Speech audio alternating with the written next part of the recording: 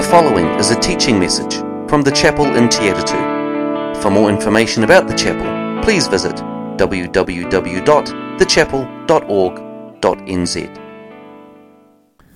Unless a grain of wheat falls into the ground and dies, it remains alone. Father God, may we be a people who walk in your footsteps, who understand that the journey you took was one of falling to the ground to die, to be raised again, to produce a great harvest. So, Father God, we stand here before you this morning, so grateful for your love and your mercy. Father God, that you would work in us and through us to show that same love and grace and mercy to those that we meet each and every day. Speak to us, we pray, Lord Jesus. Amen. Please be seated.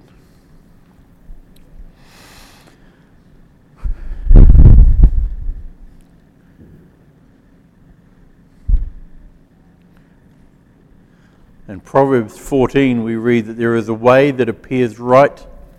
There is a way that appears to be right, but in the end it leads to death. A friend of mine posted on Facebook, and this is a late addition to my notes, because he posted a quote from C.S. Lewis. It says, "When the whole world is running towards the cliff, he who is running in the opposite direction appears to have lost his mind." What a timely quote.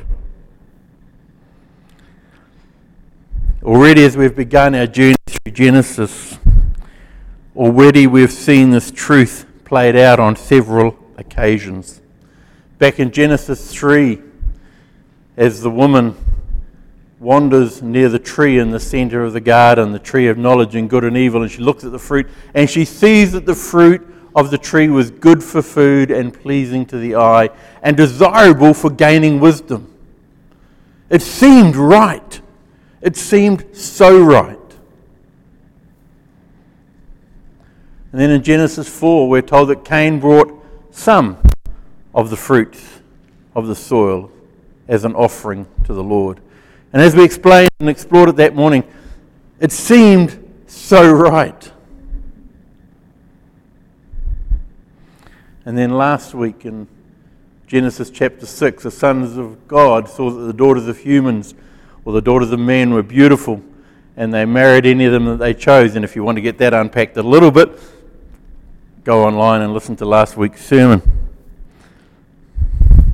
But again, this drive to choose that which feels right, to choose that which is attractive, to choose that which is appealing, to choose that the way that seems right, rather than having regard for what God has said.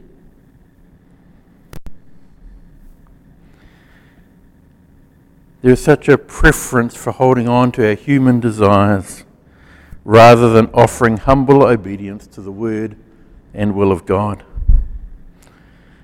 And so in verse 5 of chapter 6, we read that the Lord saw how great the wickedness of the human race had become on the earth, and that every inclination of the thought of the human heart was only evil all the time. And we're told that the Lord regretted that he had made human beings on the earth, and that his heart was deeply troubled.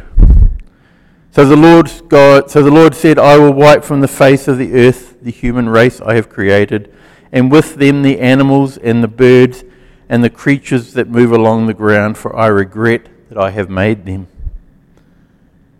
And then that word of hope, but Noah found favour in the eyes of the Lord.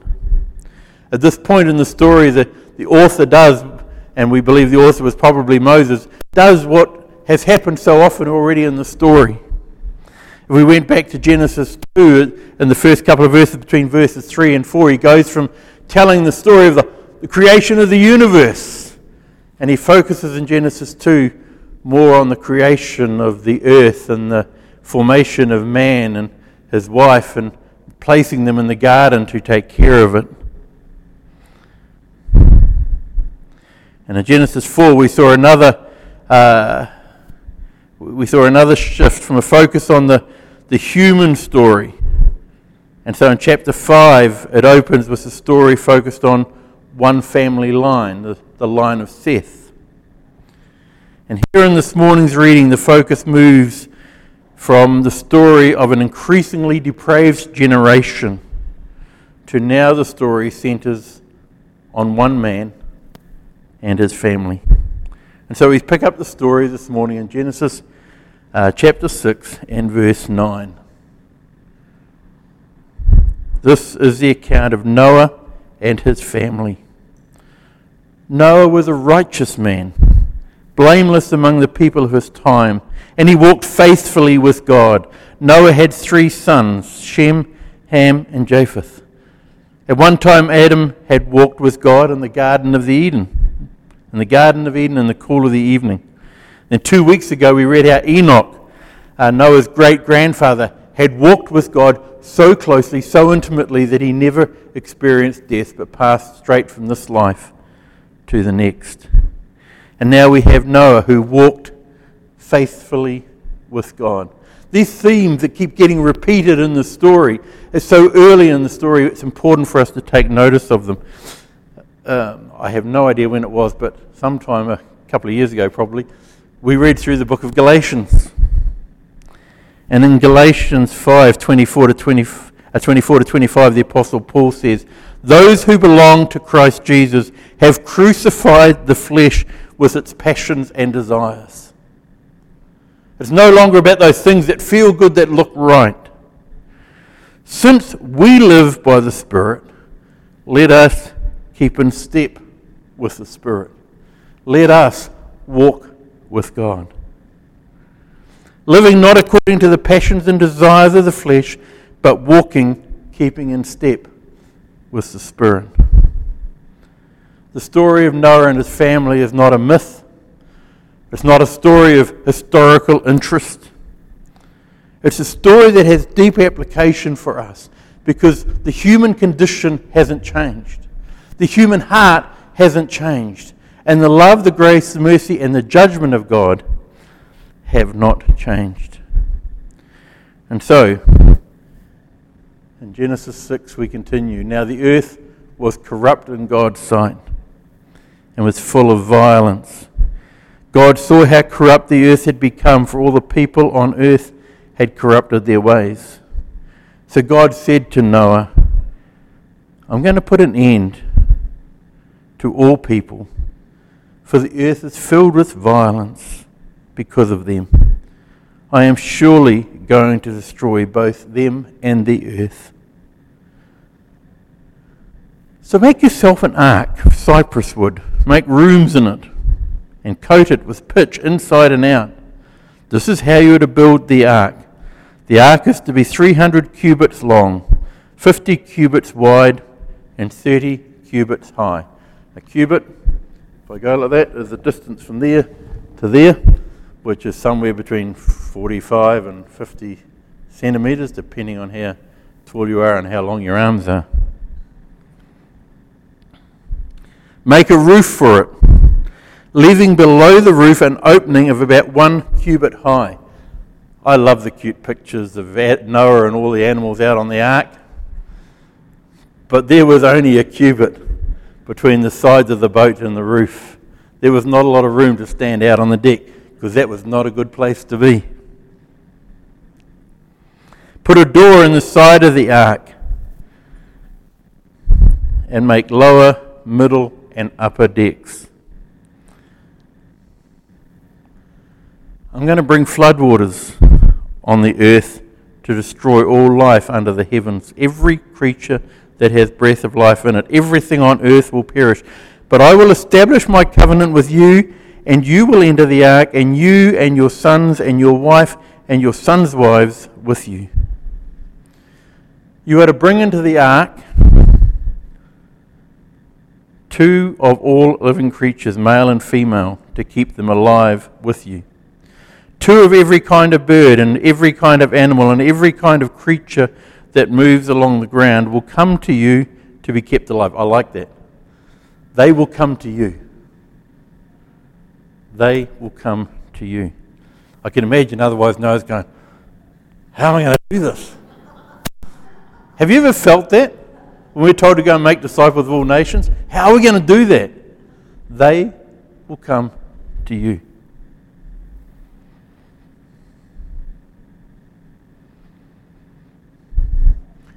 Where passage am I up to?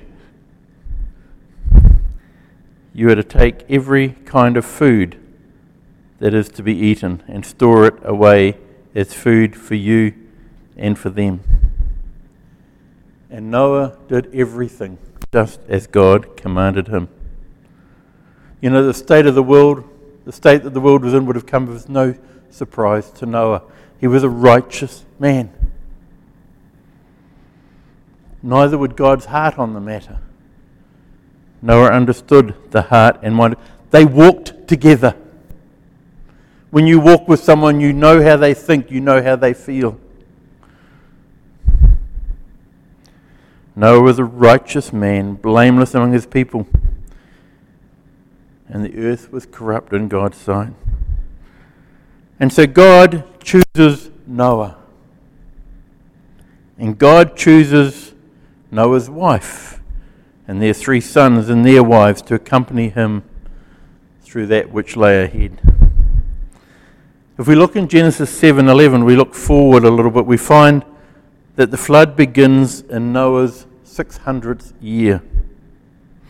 If we look back a couple of weeks to last week actually, to Genesis 6:5, the Lord said, "My spirit will not contend with humans forever. They are mortal and their days will be 120 years. Last week I talked about the possibility that is a declaration that men now would only live for 120 years as a lifespan. And those that disagree with that argue that, well, after the flood there was a period of time where people still lived very long lives.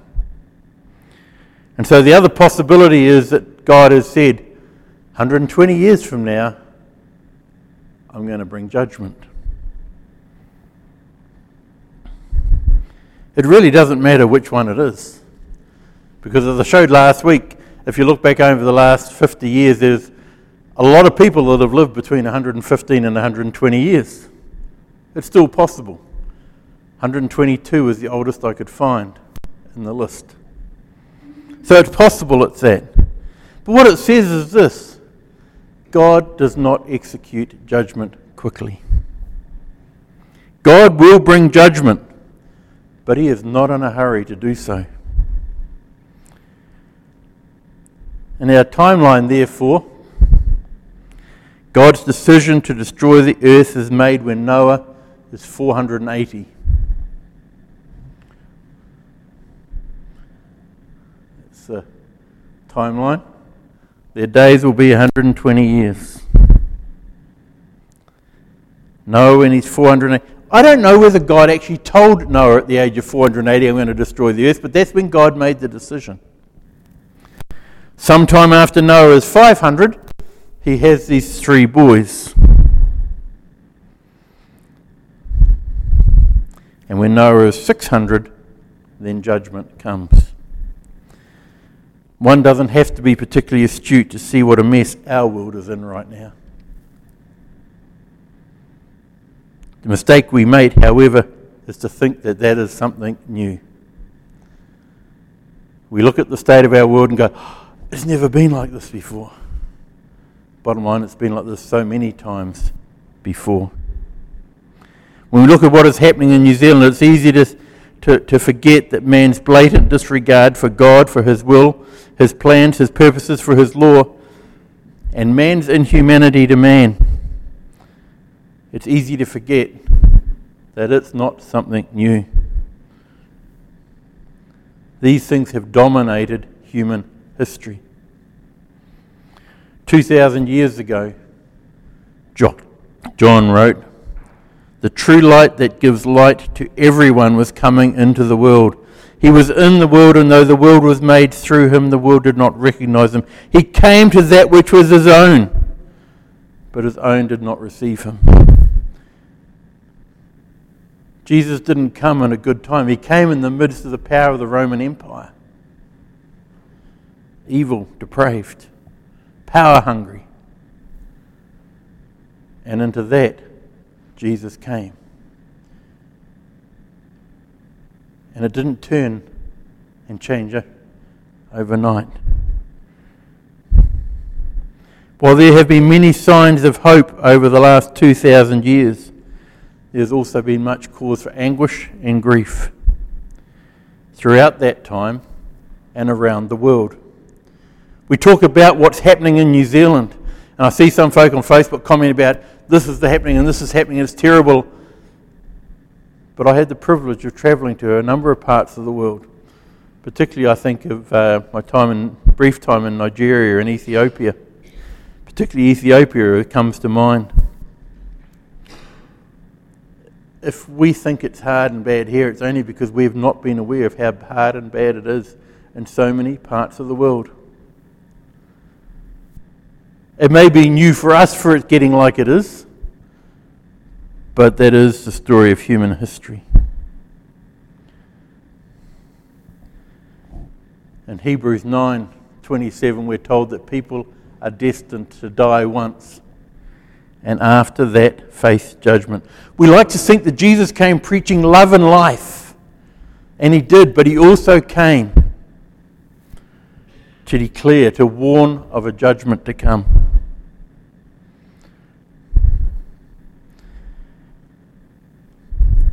And that final judgment that he speaks of is what's referred to as the end of the age. And in Matthew 24, Jesus is talking with his disciples.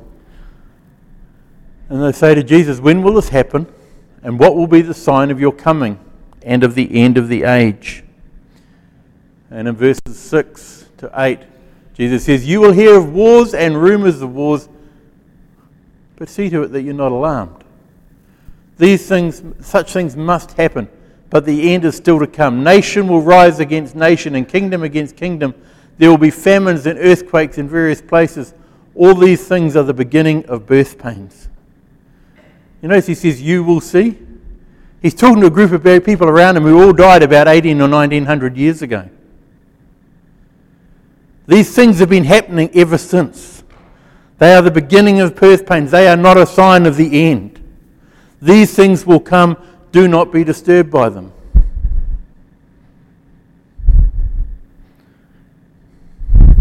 These are just the beginning. Later on, the great apostle Peter says, people will say, "Where is this coming that he promised? Ever since our ancestors died, everything goes on like it has since the beginning of creation." But they deliberately forget that long ago, by God's word, the heavens came into being, and the earth was formed out of water and by water. By these waters also the world of that time was deluged and destroyed.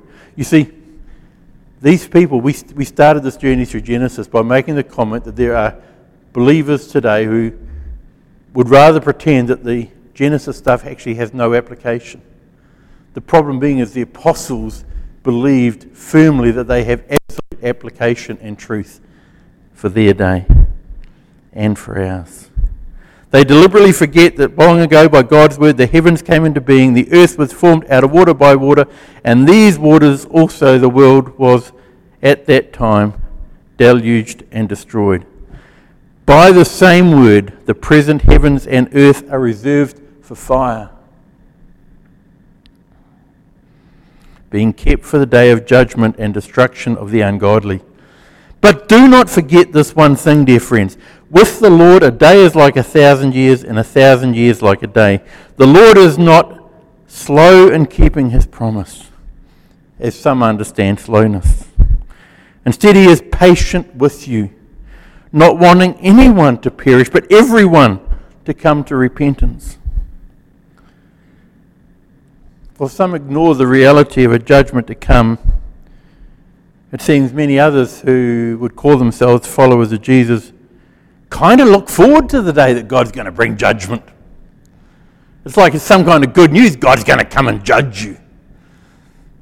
We don't know the name Westboro Baptist Church as well as we used to. But for those who remember, they were the ones who would protest at the funerals of dead soldiers, saying, this is God's judgment on you for you. That's not the heart of the Father. Jesus says there will be judgment to come. But that's not a source of joy. That's not a source of rejoicing.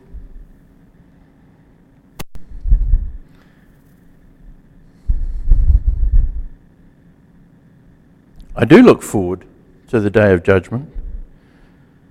Part of me longs for it to be all over. Part of me longs for the suffering to end. Part of me looks forward, in fact, all of me looks forward to what lies beyond that day. But I picture Christ looking to the cross. I don't think Jesus looked forward to the cross. But we're told that he looked forward to what lay beyond the cross, what would be achieved through the cross. And I can imagine Noah looking around him, having heard the stories from his lineage going back to Seth, and hearing stories from Enoch and from Methuselah about what life used to be like. And knowing how corrupt the world had become in just a few generations. And I can imagine that part of him longed for it all just to end. But he was a righteous man, and seeing it end would be so painful. How much more so for God? This God who had lovingly planned and created this beautiful world that he said, I look at it and it is so good.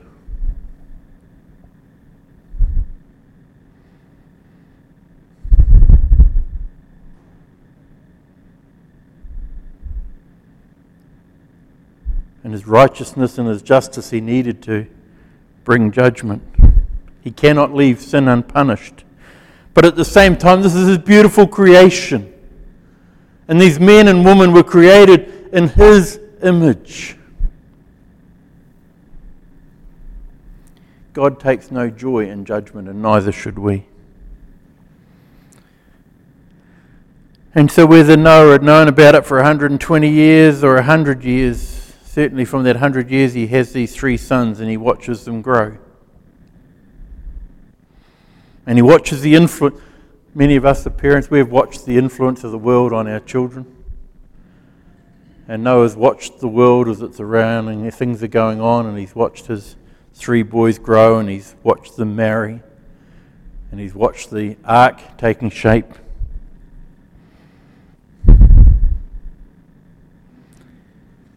And he knew what was to come. And as well as he grieved for what was happening around him, I imagine he grieved for what lay ahead. Surely it grieved him every day, because these around him were not strangers, they were family and friends. However, in 2 Peter 2:5, Noah is referred to as a preacher of righteousness. It seems that while Noah watched the world around him and while he worked on the ark, he also took time to warn those around him of coming judgment and right living. You know, it's not enough to make sure you and your family are safe. We kind of have this picture of, I've always had this picture of Noah building this ark and him and his family are going to be safe. But it's not about keeping you and your family safe. And so in Matthew 24, Jesus continues, because of the increase of wickedness, the love of most will grow cold. But the one who stands firm to the end will be saved, and this gospel of the kingdom will be preached to the whole world as testimony to all the nations, and then the end will come. We are not called to threaten judgment, but we are called to preach a gospel of hope in the face of judgment. We don't long for judgment to come, but it is coming. And we are called to be ready and waiting. Jesus continues, but about that day or hour no one knows, not even the angels in heaven. So I think you're probably right, Mike. There's a lot of stuff the angels in heaven don't know. Not even the angels in heaven, not even the Son, but only the Father. As it was in the days of Noah, so it will be at the coming of the Son of Man.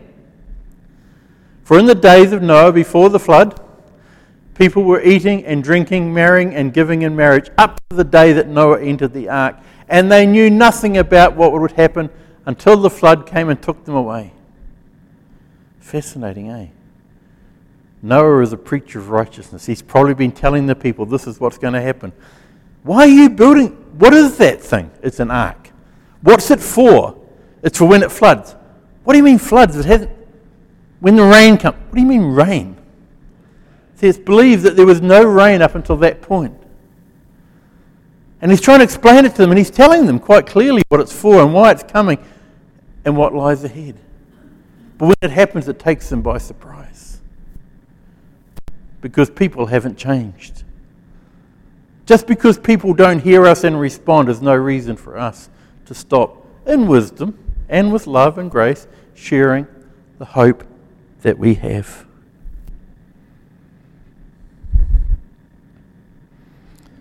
This is how it will be at the coming of the Son of Man. 2 men will be in a field.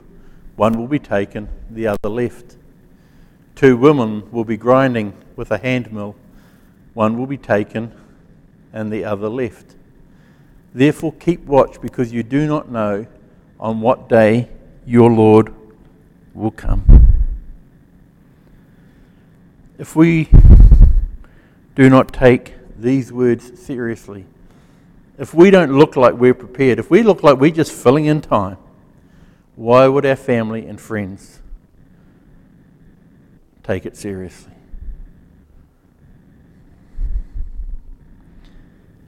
We are told that Noah was a righteous man. I remember teaching when I was in Melbourne, I taught through the book of Romans. And more than anything else, I came to equate righteousness with right relationship more than just right behavior. Noah was a man who was in right relationship with God. Noah took God seriously. Noah warned others and made preparations for that day. He acted in obedience to God. Noah did everything just as the Lord commanded him. In the last 7.5 years or more that I've been here, I've said so often, the number one priority for a follower of Jesus is to learn to hear his voice with a view to doing what he says. May we hear God speak, and may we live and walk in obedience to his every word. God bless you. Thank you for listening to this message from the chapel in Te Atatu. For more information about the chapel, please visit www.thechapel.org.nz or email info@thechapel.org.nz.